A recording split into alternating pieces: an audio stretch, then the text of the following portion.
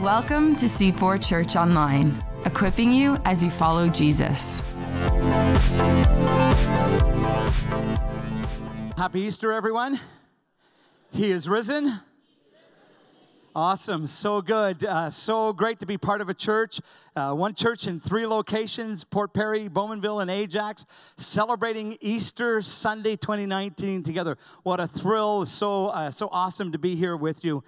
And to those who are going to be watching or listening later on online, happy Easter to you wherever you find yourself. A burglar broke into a house and was kind of rummaging around the house and, looking for stuff to steal. And was kind of just quietly moving through parts of the house when suddenly he heard a voice that said, "Jesus is watching." Well, the guy kind of froze. And he waited, for the lights to go on for some, but nothing happened. And so he kind of went on and, rummaging around a little bit more and digging for stuff. And then the voice came a second time, but just a little bit louder this time. "Jesus is watching." Well, the guy's like starting to get a little bit freaked out now. He's like expecting people to just come in on him and the gig to be up. And so, he decides to keep rummaging around looking for other stuff to take. But he's kind of more aware now of his surroundings. And as he's rummaging around, a third time this voice comes to him, even louder, and says, "Jesus is watching." And he's like, I think it's kind of coming from over there in the corner. And so very gingerly, because he's really freaked out by this, he goes over when in the corner he discovers a bird cage. So he whips up the sheet off of the bird cage, and there's a parrot inside the bird cage. And he laughs and he says to the parrot, "What's your name?" The parrot says, "My name's Moses." He says, "What kind of a person names a parrot Moses?" The parrot says, "The same person who names their Rottweiler Jesus."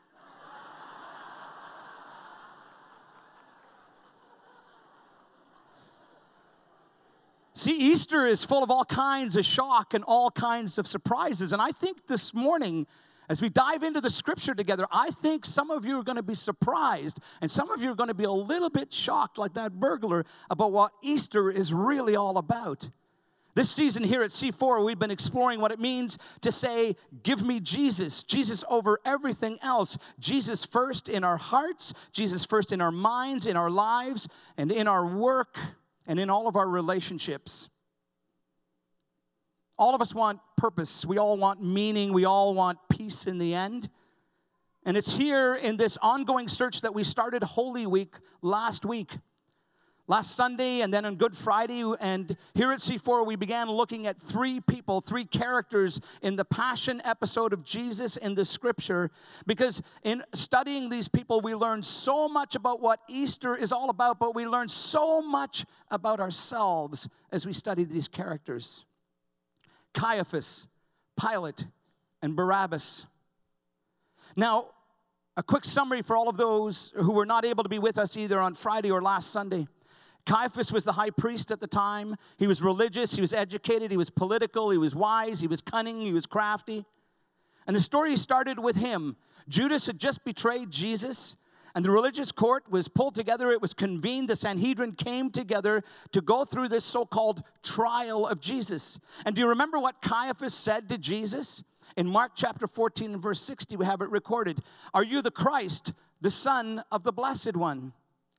Now, to the first century Jewish listener or the first century Jewish audience, this would have had a lot of punch and would have packed a lot behind it, because they understood that if anyone claimed to be, or you called yourself the Son of the Blessed One, it was an ancient way of saying, I'm actually God. I'm one with God. I'm actually equal to God. And in Mark 14:62, Jesus said, "I am what you have said is true." Jesus answers, I'm not just a good guy. I'm not just some prophet. I am the one that history has waited for, the promised one.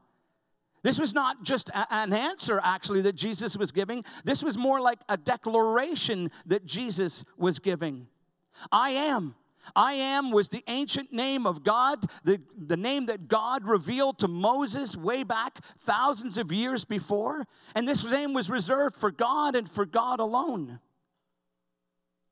Well, Jesus is now claiming this name for himself. And things just erupt in the room. In Mark 14, 63 and 64, it says, the high priest, he tore his clothes. Why do we need any more witnesses, he asks. You have heard the blasphemy. What do you think? And they all condemned him as worthy of death. But the Jews couldn't carry out capital punishment, because they were under Roman law. They were living in an occupied land. And so they needed to move the scene and take Jesus. If they wanted to get him crucified, if they actually wanted him to die, they needed to take him to the Roman authorities. We jump over to Matthew's Gospel, chapter 27, verses 1 and 2. Early in the morning, all the chief priests and the elders of the people made their plans how to have Jesus executed. So they bound him, led him away, and handed him over to Pilate, the governor. So now we come to Pilate, the personal representative of Caesar, the king, who claimed to give peace and who claimed the title. Caesar claimed the title, the King of Kings and the Lord of Gods, and even the title, the Son of God.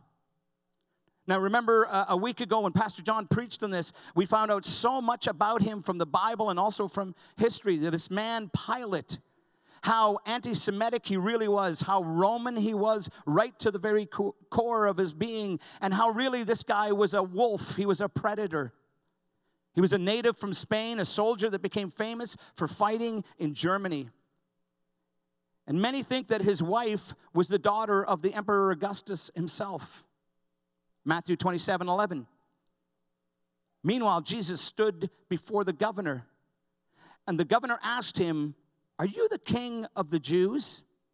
Now, king of the Jews has two meanings. It doesn't mean a whole lot to us. It doesn't carry as much weight to us. But to an Orthodox Jew, to be called the king of the kings, the king of the Jews, was claiming to be the Son of God, the Christ, the Messiah, the long-promised one. And that's why they want to kill Jesus, because Jesus is making that claim. And for the Orthodox Jews, this is blasphemy. But the Romans don't really care about some religious, theological dispute. To Roman ears, this is about treason and insurrection. Caesar is king, and no one else. Caesar is the only king of kings, and no one else can claim that title. Any person threatening the state has to be dealt with severely and right away. Are you the king of the Jewish people? Pilate asks. Well, in Matthew 27:12, you have said so, Jesus replied. Well, the conversation now takes another turn, as we saw last week. Jesus stands quietly. The crowd awaits. Caiaphas and the Sanhedrin think that they're in control and it's their agenda that's being pushed. And Pilate thinks that he is in control. And because he doesn't want another revolt, another riot on his hands, he tries a bit of a move to give another option to see maybe where this day would end up, maybe in a different direction altogether than the one that's eventually hurtling towards. Matthew 27:15. Now it was the governor's custom at the festival to release a prisoner chosen by the crowd. At that time, they had a well-known prisoner whose name was Jesus Barabbas. Did you catch that? Jesus Barabbas is his name. It's awesome how Matthew records the guy's full name. And for years and years and years, I had never seen this. I had never caught this. Most of us with a church background only know him as Barabbas. But here Matthew tells us that his name is Jesus Barabbas. Jesus is the Greek variant of the Hebrew name Yeshua or Joshua. And the literal meaning is God is salvation. So here, what's happening now in this scene is we have two Jesuses, two possible saviors, Jesus Barabbas and Jesus of Nazareth. What do you want? This is Pilate's question. Whom do you want?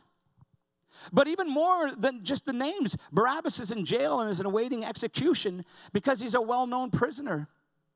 And language really matters here. And the word that is used in the gospel accounts about Barabbas means violent, lawless man, bandit, or thief.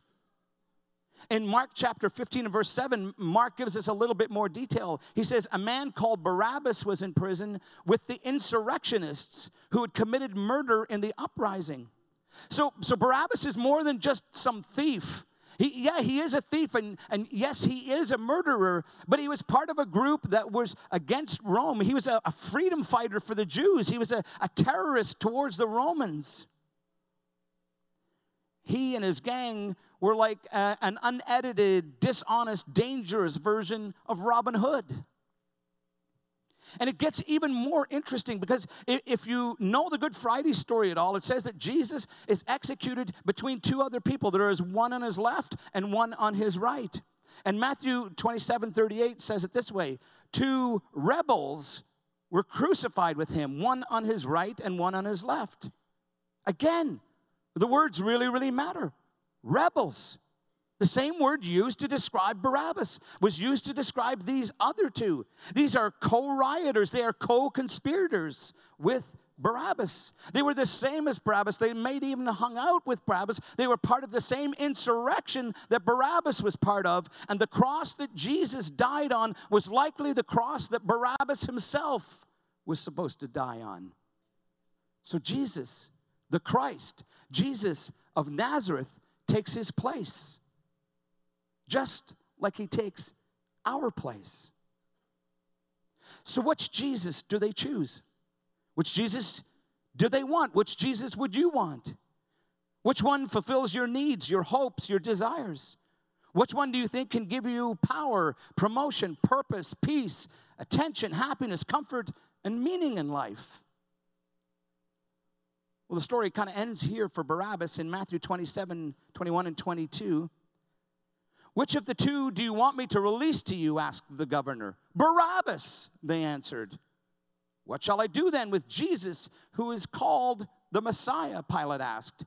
And they all answered, crucify him. And that's exactly what happened. And that's what Good Friday is all about. Jesus took Barabbas's place, and he took your place, and he took my place, and he died on the cross to bear our sin, our guilt, and our penalty. So it seems even Jesus, with all of his miracles and all of his love and his kindness, cannot overcome the powerful, the rich, the elite, and the super connected. They held all the cards.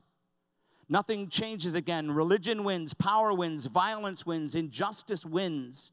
Barabbas goes free, Pilate washes his hands, and Caiaphas gets exactly what he wanted.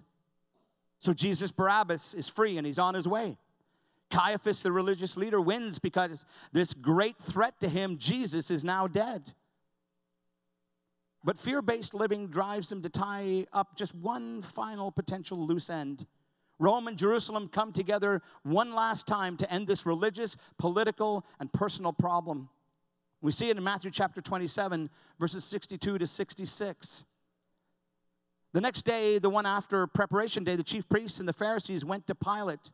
Sir, they said, we remember that while he was still alive, that deceiver said, after 3 days I will rise again. This is incredible. Think about it. It's just a couple of days before they are questioning Jesus, they're interrogating Jesus, and they're saying, are you the Christ? We heard from the testimony of 2 guys, even though they weren't reliable, that you talked about knocking down the temple and building it in 3 days. And now, 3 days later, they have their theology exactly right. They knew and understood really well what Jesus was actually teaching. They knew that Jesus' claim was that he would die and that he would rise again. So they've got to protect against this. Even if they don't believe in it, they have to protect against it. Verse 64, so give order for the tomb to be made secure until the 3rd day. Otherwise, his disciples may come and steal the body and tell the people that he has been raised from the dead. This deception will be worse than the first. Are you kidding me?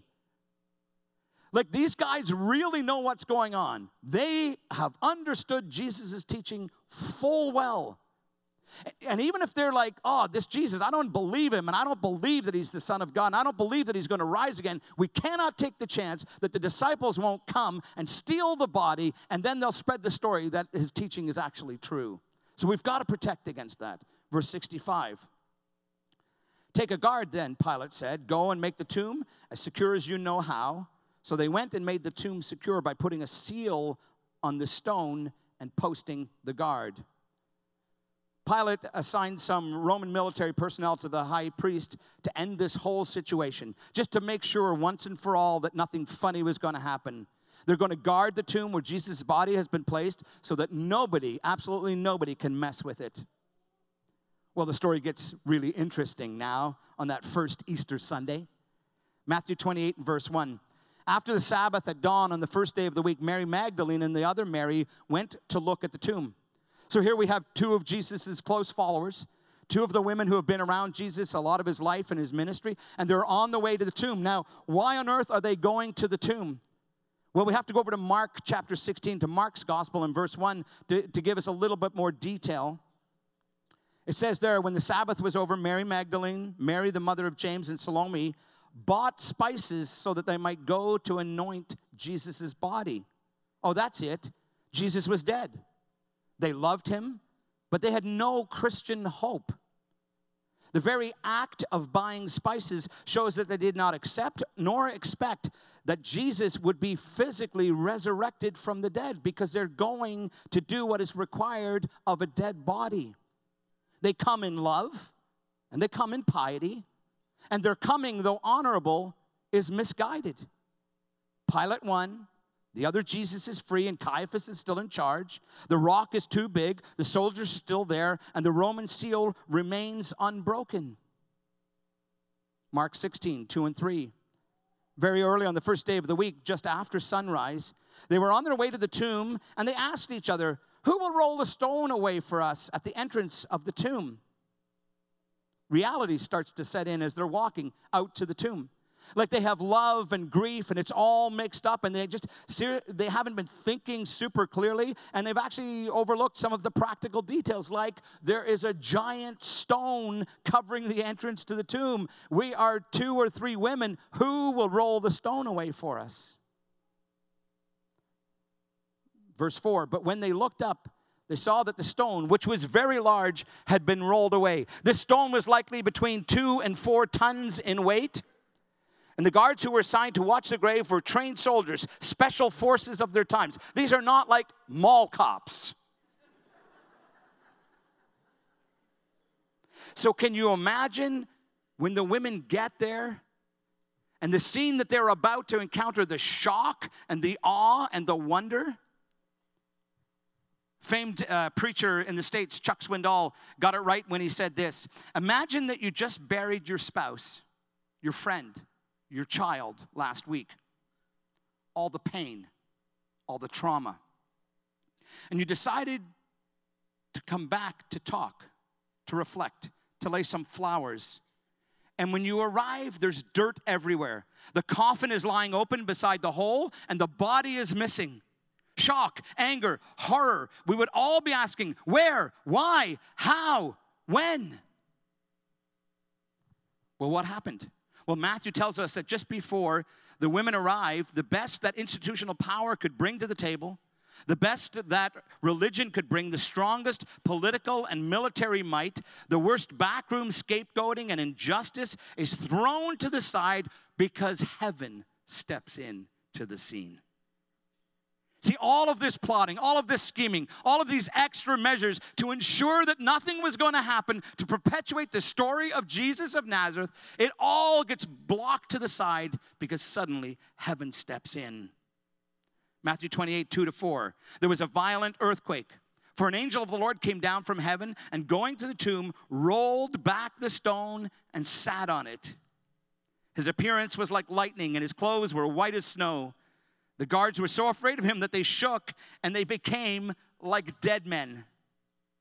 Imagine the scene. There are likely 4 guards that are on duty at this particular time, and they're just doing their guarding thing, and it's first light. It's, the break of dawn on the 3rd day, and suddenly they're aware of something or someone above them, and it gets bright, and then it begins to get brighter and brighter, and then there's like flashes of lightning, but it's actually not a thunderstorm, and then the light is so bright that it's blinding, and then there's a presence that is so awesome and so holy, and it's just so near and so overcoming that they fall down like dead men.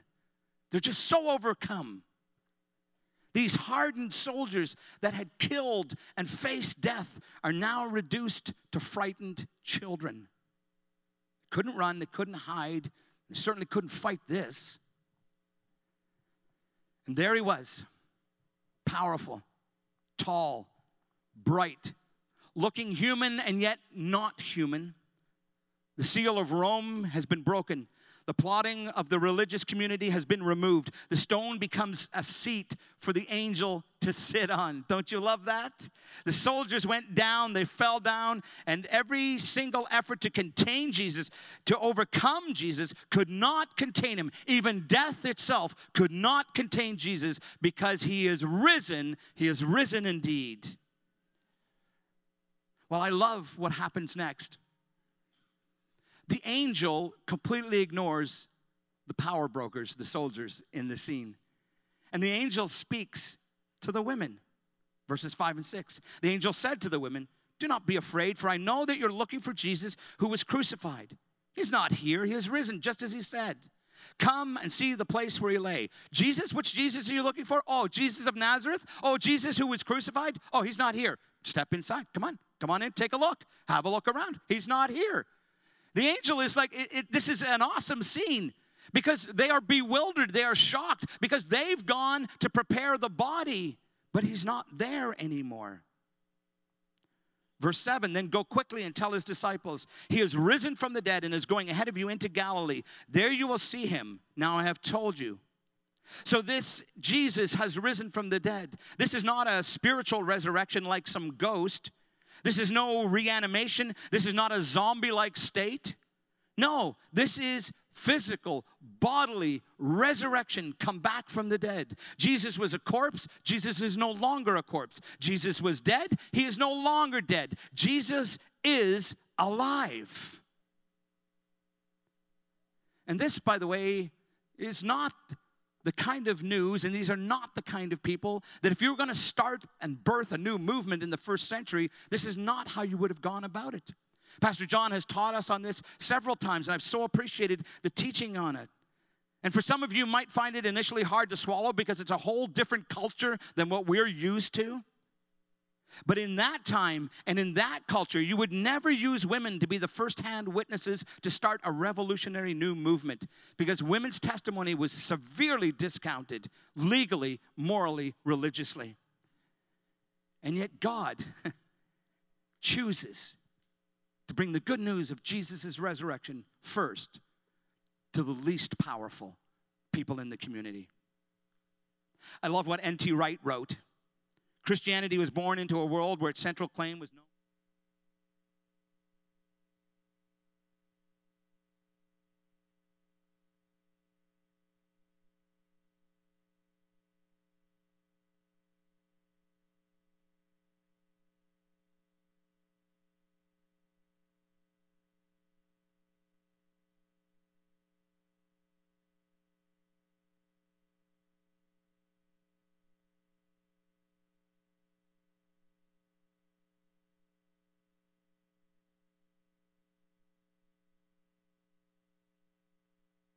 Of scientific history.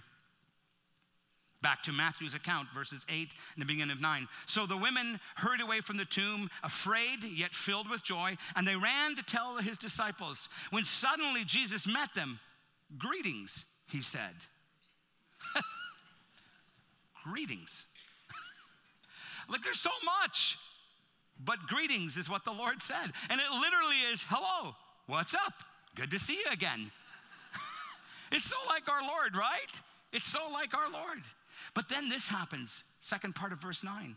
They came to him, they clasped his feet, and they worshiped him. They worshiped him. Like if ever Jesus needed to redirect them theologically, now would be the time. If ever Jesus wanted to point out that he really wasn't God, now would be the time to do that. But instead, he meets the women's actions with approval. And look at this. He even accepts their worship.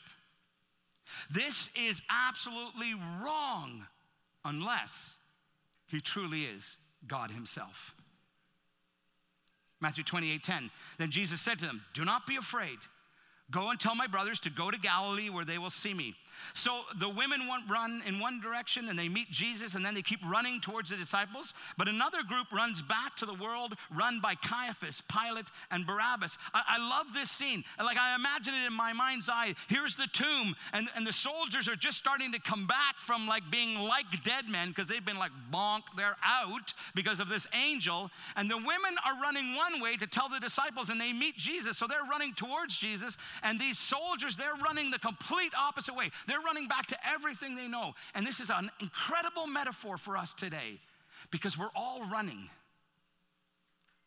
We're all running. The direction we're running is really important. Matthew 28, 11 to 15. While the women were on their way, some of the guards went into the city and reported to the chief priests everything that had happened. And when the chief priests had met with the elders and devised a plan, they gave the soldiers a large sum of money, telling them, "You are to say, his disciples came during the night and stole him away while we were asleep. And if this report gets to the governor, we will satisfy him and keep you out of trouble." So the soldiers took the money and did as they were instructed. And this story has been widely circulated among the Jews to this very day. Like, really? Really? Like, these are Roman soldiers. These are guards guarding this tomb. They were trained soldiers. They were experts in killing. And historians tell us there were typically 4 in a guard, and there might have even been more guarding the tomb of Jesus. One would keep watch in 2-hour shifts, and the others would kind of rest, not go to sleep, because if they fell asleep on the job and something happened, they would go through the penalty of death for that. So they take their jobs pretty seriously. And they're supposed to report that, yeah, these Galilean fishermen came and they stole the body because we were kind of having a nap. I hope they enjoyed the money. Well, the women make it back, and in John's gospel, it says that Peter and John ran to the tomb to see if this was too good to be true, if this really happened. In John chapter 20, verses 5 to 7, John bent over and looked in at the strips of linen lying there, but did not go in. Then Simon Peter came along behind him and went straight into the tomb. He saw the strips of linen lying there, as well as the cloth that had been wrapped around Jesus' head. The cloth was still lying in its place, separate from the linen. Saw in Greek means to discern, to consider. And the word there is where we get our word theater from. Peter took a long, good, careful, analytical, investigative look into the tomb. The mystery is being probed. Is this fake news or is this real news? And really, honestly, if someone had taken the body, they would have taken everything, or at least they would have unwrapped the body in such a hurry that it would have been in a mess.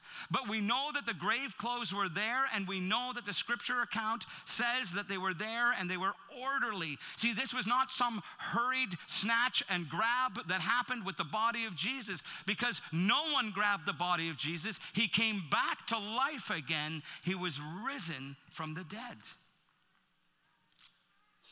So just when it seems that nothing will change, the powerful win, it is the most powerless that find out where meaning, rest, and purpose really are. They didn't have access to money, power, or backroom dealings, but that's not where you find rest. It all gets swept aside by a greater, more holy, more loving power. So what Jesus do you want? What Savior do you want? The answer, your response, is seen in which way you turn. It is seen in the direction that you find yourself running in. Will you be like the women and Peter and John, running towards and longing for an encounter with the risen Jesus? Or will you be like the soldiers, running back to the old forms of power and trust, running back to the world of Pilate and Barabbas and Caiaphas? Notice that both groups were actually filled with fear, but the end points are drastically different. Many, unfortunately, will run back with the soldiers. Many of us will say, "Oh, I'm not like Pilate or Barabbas or Caiaphas." But look at what they do and look at what they represent, and let's at least take an honest look at our own lives. Let's look and see if they don't show up in our own story. Caiaphas, God likes me because of what I do and what I know. I'm moral, but yes, I compromise, but everybody does it once in a while. Religion says that God likes me because of what I do, what I know, and how I act. I am saved by my actions. If I'm good enough, if I'm faithful enough, if I'm right enough, God actually loves me because of me. Or do we see Pilate showing up in our lives? The self-made person, trusting one's life through political power, might, and conquest, family connections, violence, intimidation, fear-based living, control. I'll make my own future. I'm in charge. Get out of my way. No one is going to stand in my way. Or do we see Barabbas show up in our lives? A life of rebellion, a life of violence, a life of fighting the system constantly, using violence to actually overcome violence. My life choices are justified because I'm not as bad as the one that I'm actually fighting. And what does Jesus of Nazareth offer us? And why would we ever want to put our hope and our trust in Jesus and not anyone or anything else? Because Jesus can actually give us what we all really want and we all really are longing for. Purpose, meaning, identity, freedom, and rest. He takes our place like he did Jesus Barabbas on the cross, and he deals with our messes. And he comes back from the dead. Caiaphas, Jesus Barabbas, Pilate, even the soldiers, they're all dead and gone. But Jesus of Nazareth, he's not dead and gone. He is alive. He is in this room right now. And he comes and he offers purpose and meaning and hope and freedom and identity. And he calls it rest for our souls. Rest for our souls. Long before these events, in some of his teaching in Matthew chapter 11, verses 28 to 30, he said these words, "Come to me, all you who are weary and burdened, and I will give you rest. Take my yoke upon you and learn from me, for I am gentle and humble in heart, and you will find rest for your souls. For my yoke is easy, and my burden is light." The yoke is, of course, the key phrase to understand what Jesus means in this teaching. Jesus did not say, "Come to me and I will remove all of the yokes." A yoke is what an animal would wear around it to help it drag its burden or to do the work that the animal needed to do. It was placed over the animal's shoulders. And Jesus promises rest for the deepest parts of us. But he requires us to take his yoke upon us. He offers to exchange the yoke that we are already wearing for his yoke. And if we don't accept his offer, we will have attached to us the yoke that we were born with, the yoke to sin, to lost dreams, to broken relationships, to dead religion, and to lies. See, we always serve someone or something. And the choice isn't whether or not to live unyoked or yoked. We are all yoked. But the choice that we get to make is which yoke, whose yoke we place on our own shoulders. Jesus promises purpose and meaning and peace in an ongoing, permanent way. In Romans chapter 10, verses 9 and 13, it says this: "If you declare with your mouth Jesus is Lord, and you believe in your heart that God raised him from the dead, you will be saved. For everyone who calls on the name of the Lord will be saved." I believe that there are people here in this room who do not yet know the Lord Jesus Christ. And maybe something in what I have said today, in the reading of the verses, something as we've unpacked the story of Jesus and what Easter really is all about, that something new and fresh has come to light in your mind and in your heart, and something God has spoken to you suddenly makes sense where before it never made sense. I want to invite you to exchange the yoke that you're carrying right now for the yoke of Jesus. I want to lead you in a very simple prayer that thousands upon millions upon billions of people have prayed.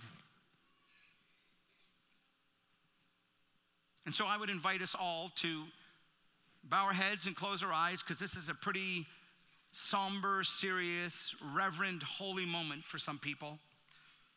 And I'm going to pray this out loud, and if God has been speaking to you for the first time in a long time, or for the first time ever, and you know he's calling you, would you just repeat this quietly?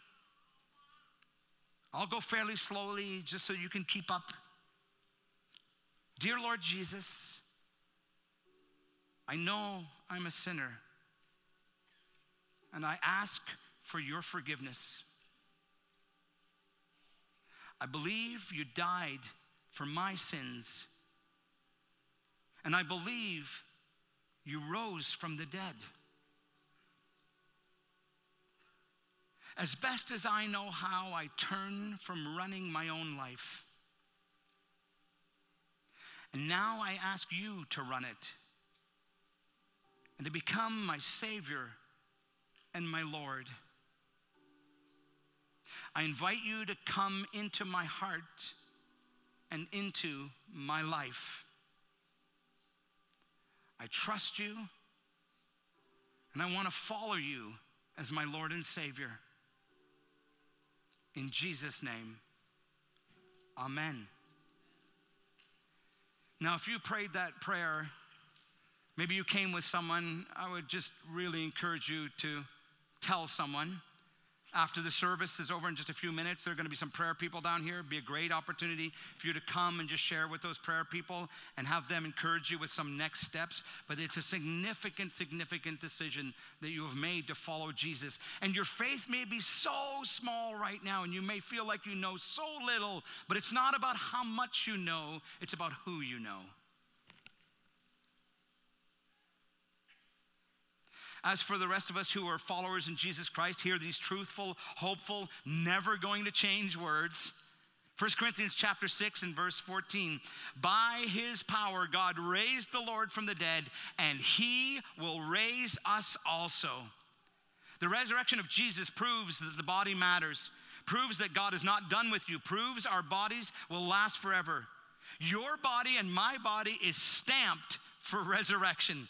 Is part of God's plan and work to make all things right. We don't confess the immortality only of the soul. We confess foreverness of the whole person. And so we cry out with all hope and with all confidence and with all faith, the old confession in the Apostles' Creed that says, yes, we believe in the resurrection of the body and the life everlasting. Amen? Amen. N.T. Wright got it perfect. So simply, he said this: the message of the resurrection is that this world matters. And you matter. You matter so much to God. And so let's stand together and let's worship and let's celebrate this risen Savior who was dead and is now alive. Let's raise the roof in this place because he is risen. Not bad. Let's celebrate together.